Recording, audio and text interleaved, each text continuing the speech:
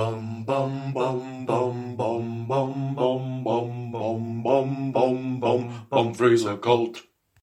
Hello, dear listener, and welcome to this edition of Bumfrey's Occult. I had recently received reports of disappearances from a local wetland, meadow, and nature reserve proximitus to the village of Lunt. Be careful how you say it, or indeed spell it, because it could be misconstrued as a rather abrupt word for female genitalia. With this in mind, then, I proceeded to the area in question. It must be noted, though, having been playing cricket for my local village team, I had recently stepped upon a cricket ball, rather turning my ankle. It would be some months before Bumfrey delivered his spinning slows for the village team. I furnished myself with a stick with a gold skull atop it, which befitted my Warlockian status, and hobbled around the muddy, desolate wetland, accompanied by my right-hand man, Bunny Arbuthnot. Oh, Bumfrey, terrible weather. What a bloody awful place this is. You're right there, Bunny, but we've got to get to the bottom of the matter. A number of shepherds, cows, sheep, stoats, and even frogs had been reported missing. Frogs are very vicious and tend to write me quite a lot of letters. I'm not sure if they're all frogs. Maybe it's someone just pretending to be a frog. I'm not sure. Anyway, so we were there, toddling about, looking for this beast. We had set a number of traps in the environs of the wetland meadow / nature reserve, which appeared to be the territory of this particular denizen of the netherworld.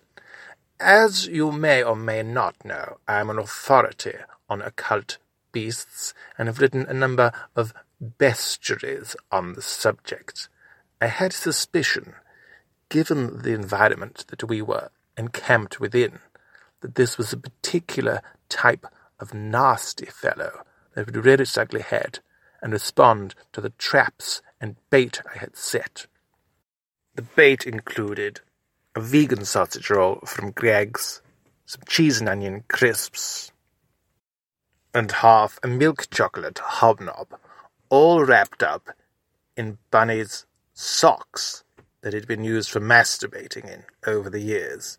A delicious combination for a beast, but not much of a snack for a civilized fellow like you or me. Tracks were found, and we followed. Shh, Bunny. Be quiet. I can hear it squiggling about. Oh, Bumfrey, I don't like the sound of that at all. Oh, yes, he sounds like a nasty fellow. We heard a disgusting slurping sound, a bit like this.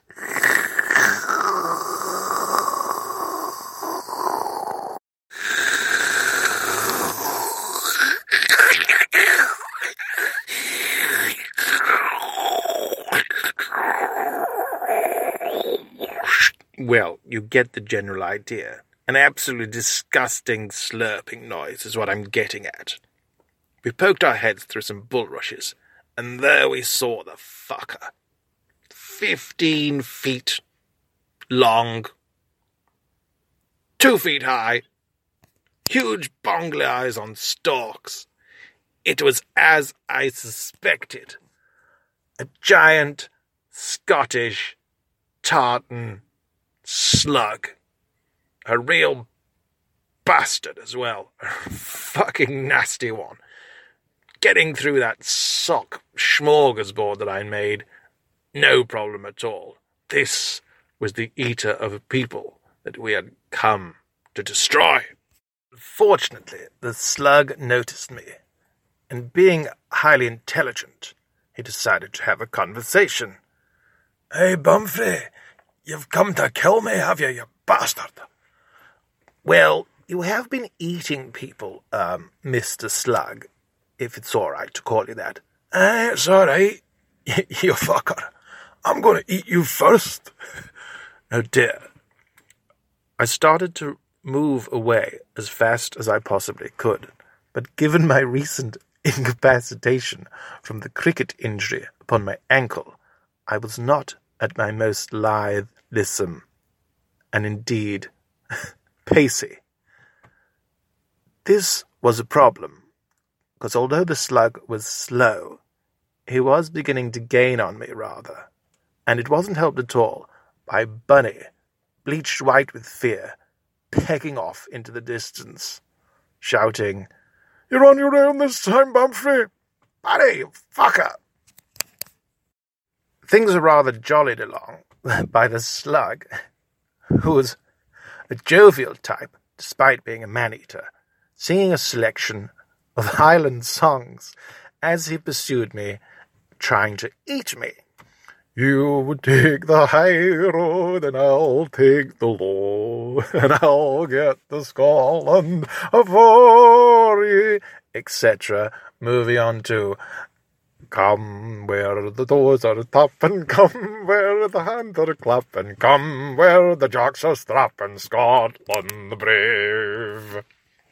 The slow and indeed laboured pursuit, but not as laboured as this improvised plot line, continued, with the slug infinitesimally gaining as I hobbled along, hoping to get back to my vehicular transportation device, the VTD, or car, as I like to call it, and get away from the massive fucking slug that was trying to eat me.